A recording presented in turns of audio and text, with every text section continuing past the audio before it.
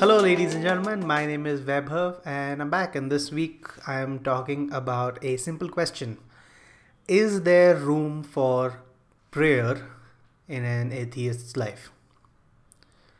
So, I'm atheistic, fairly atheistic, and I don't really pray. I don't really subscribe to any particular beliefs. I will go and spend time with family on particular vacation days, on religious festivals, because I care about them and they care about the festival, so I'll participate. So we are Hindus, and they'll we celebrate Diwali and Holi and Rakhi, Raksha Bandhan, and so I'll participate in those. But as far as finding my own sort of peace and meaning of the world, I haven't found it in any of the major religions, and that's okay, right? Um, there is a belief, there's a very strange belief in whatever group that you have to sort of convert other people to that thinking.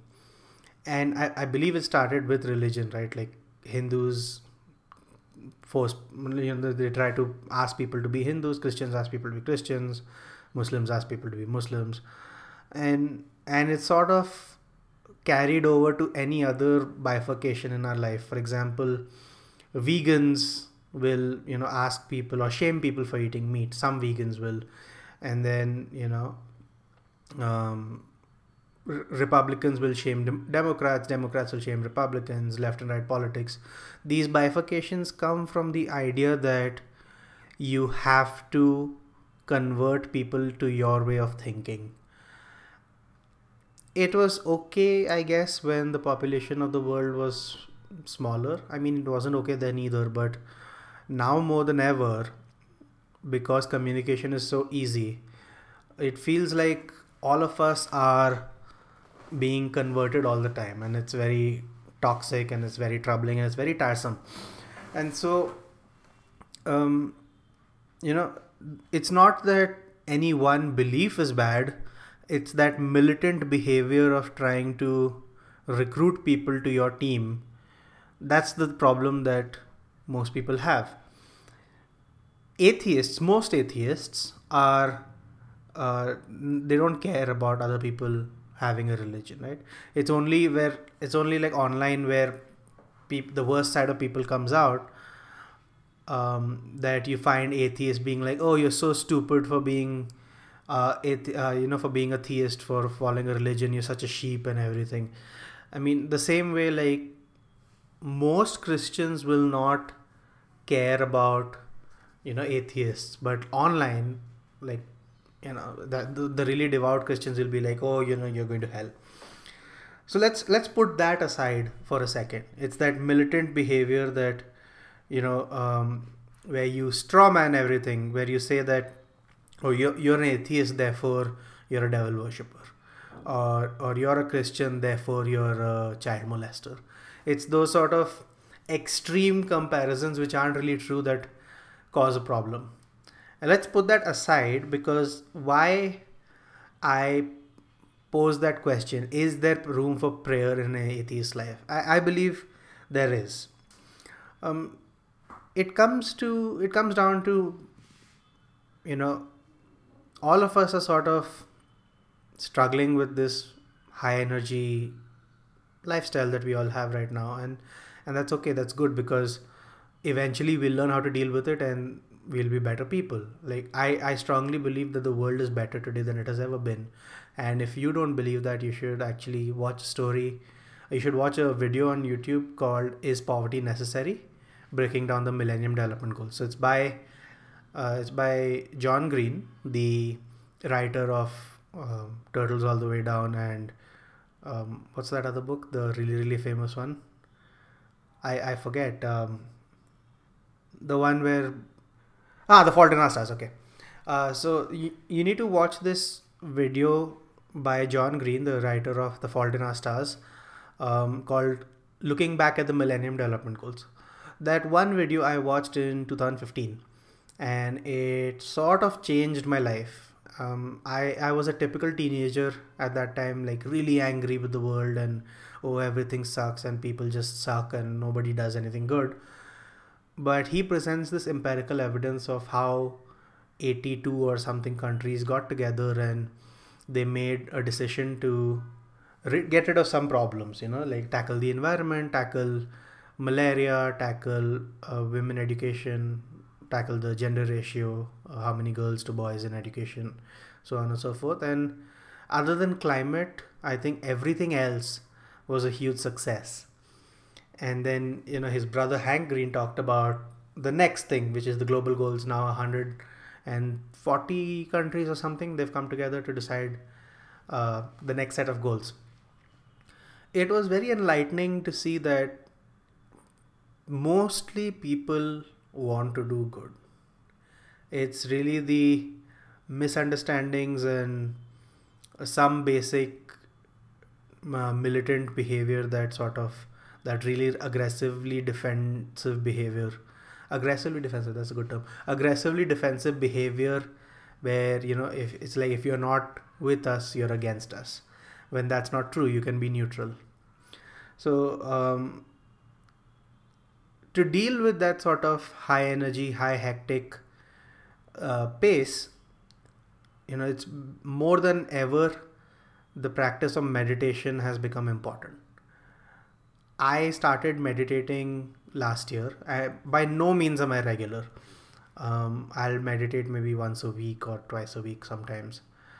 Sometimes I'll go on a run of like 5 days in a row and then I'll forget.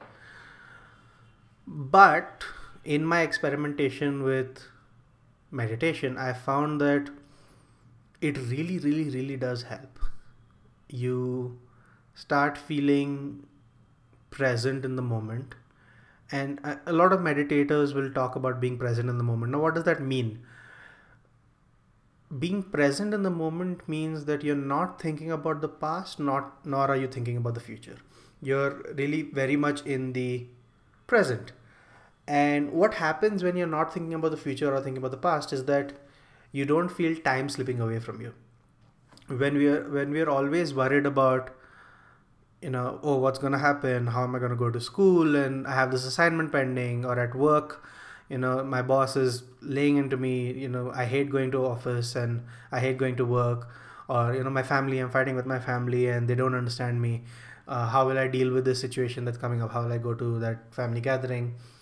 When you're thinking about the future, it creates that sense of panic and you feel time slipping away. When you're present in the moment, you feel a lot more in control because time is going exactly as it's supposed to go, which is second by second, and you feel that happening. I got that through meditation. Like, it really, really did work for me despite how sporadic I was, because once you get better at whatever you do, you get better at doing it the more you do it. So at first I couldn't really meditate, and then now I can. If I'll do a guided meditation using Headspace or whatever other app, I'll sit down and I'll be able to meditate for 15-20 minutes, and I feel very relaxed coming out of it. But most people don't do it, and I understand exactly why, because meditation is supremely boring. Meditation is, at its very core, in its simplest form, it is sitting down and focusing on your breath and just allowing yourself to feel your breath going in and feel your breath going out and counting, and then checking in with your body, all the different parts of your body. In fact, you can try that right now. Let's actually do that. So sit comfortably in a chair or on your bed and breathe in. Take a deep breath in through your nose and then breathe out through your mouth. Do this a few times. So breathe in, breathe out, and in, and out, and in, and out. And now, while your breathing resumes its normal pace, think about the top of your head, right? Really focus on the top of your head, and then Go down, think about your eyes, focus on your eyes, how are they feeling? Focus on your ears, then your nose, then your mouth, then your jaw, your neck, your shoulders.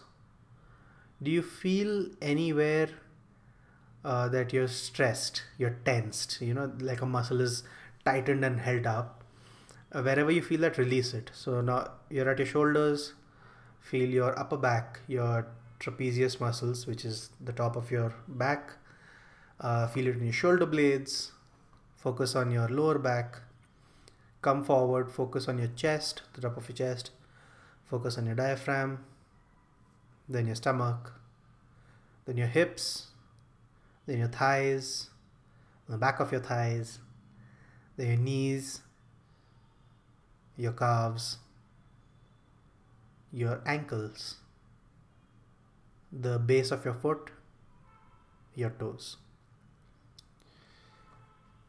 By just doing this exercise and trying to find places where there might be stress, like just seeing how they feel, checking in with them, you'll be surprised to find that sometimes you're carrying a lot more stress than you thought you were. The most common places are the jaw, the back of the neck, the shoulders, the upper back, the lower back. And for me, I know I have a lot of, I get pain in the front of my thighs because I do squats a lot. And then the calves, obviously. So these are some of the very key focus points, and you might have tension there. If you do, try to relax and loosen that part of your body, like focus on loosening, and you'll feel this relief immediately. So meditation can do that for you, but it is extremely boring. And that's where sort of prayer comes in. Because if you take the religious context away from prayer, if you take away God, then prayer is nothing but meditation with a purpose. Meditation is boring because it feels directionless, it feels purposeless, which is the point. You're supposed to feel purposeless, you're supposed to feel relaxed, you're not thinking about the future, right? You're thinking about the present. But if that's not good for you, then prayer can help, because prayer is meditation with a purpose. If meditation is neutral, then prayer is either positive or negative, or instead of positive negative, it's more debit and credit, right? Or like giving and taking, where in prayer you're doing either one of two things. You're asking for something, God, please, find me a girlfriend or get me a job promotion, whatever. Or you're being grateful for something. God, thank you for putting food on my table, and that way. So forget God in this context. Think of whatever, the universe or just yourself also. Prayer, before any major event in your life, can help you find direction and calm. So, being grateful for what you have. I have my body which is relatively healthy. I mean, I still have all my limbs which are working. I can sit and stand by myself. I can control myself. I'm not desperate. I'm not dependent on somebody else to help me get up in the morning. I have a family, and there are problems with the family, but that's okay. At least I have them. I can talk to them if nobody else. Right now, I have a good group of friends. I can talk to them. Being grateful for these things. I'm in a job that I enjoy doing, whereas I wasn't a few months ago. I was not enjoying my job, and now I am. Being grateful for what you have can give you a real sense of calm. It gets rid of the anxiety. And then when you ask for something, okay, I want to run a 5K, or I want to earn a certain amount of money, or I want to be loved, I want somebody to take care of me. Focusing your thought on that and putting it down in prayer, or even better in writing, can really help you get that.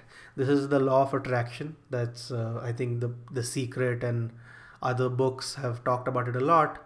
Even in Bollywood, are very famous example of that movie Om Shanti Om, where Shah Rukh Khan says, if if you want something hard enough, then the universe will conspire to give that to you. It's basically that what happens is when you focus your mind towards what you want and you really focus, then your actions will automatically map towards getting that thing. And that's where prayer can help. So where can you put that in a practical example? Well, if you are going to go on stage, right? Before you go on stage, take a minute to pray, thanking whoever, thanking yourself for or the universe for giving you that opportunity, and then praying that you are able to deal with the audience and you're able to entertain them and you're able to talk to them. If you're not going on stage, suppose you are, you're sitting down to work, you're going to write something, you're going to create something, or you're going to paint or draw. Be thankful that you have the life where you can afford to creatively express yourself, and then focus, like, ask yourself to be free from inhibition, free from fear, so that you can express yourself more clearly. Or if you're poor and not poor, like if you're struggling for money, um, you know every day in the morning you can pray, let me find the strength today to work towards making my family not financially struggle, or let me find a way to make my family secure. And then your work will map to that, you'll perform better, because of which you'll when once you perform better, you catch the attention of people who can give you more. It sounds very simplistic. By no means is it a cure-all method of, oh, I'm just going to pray and everything in my life is going to magically fix itself. But it's not a cure-all, but it does help you focus your actions a lot more. We are capable of a lot more than we think we are.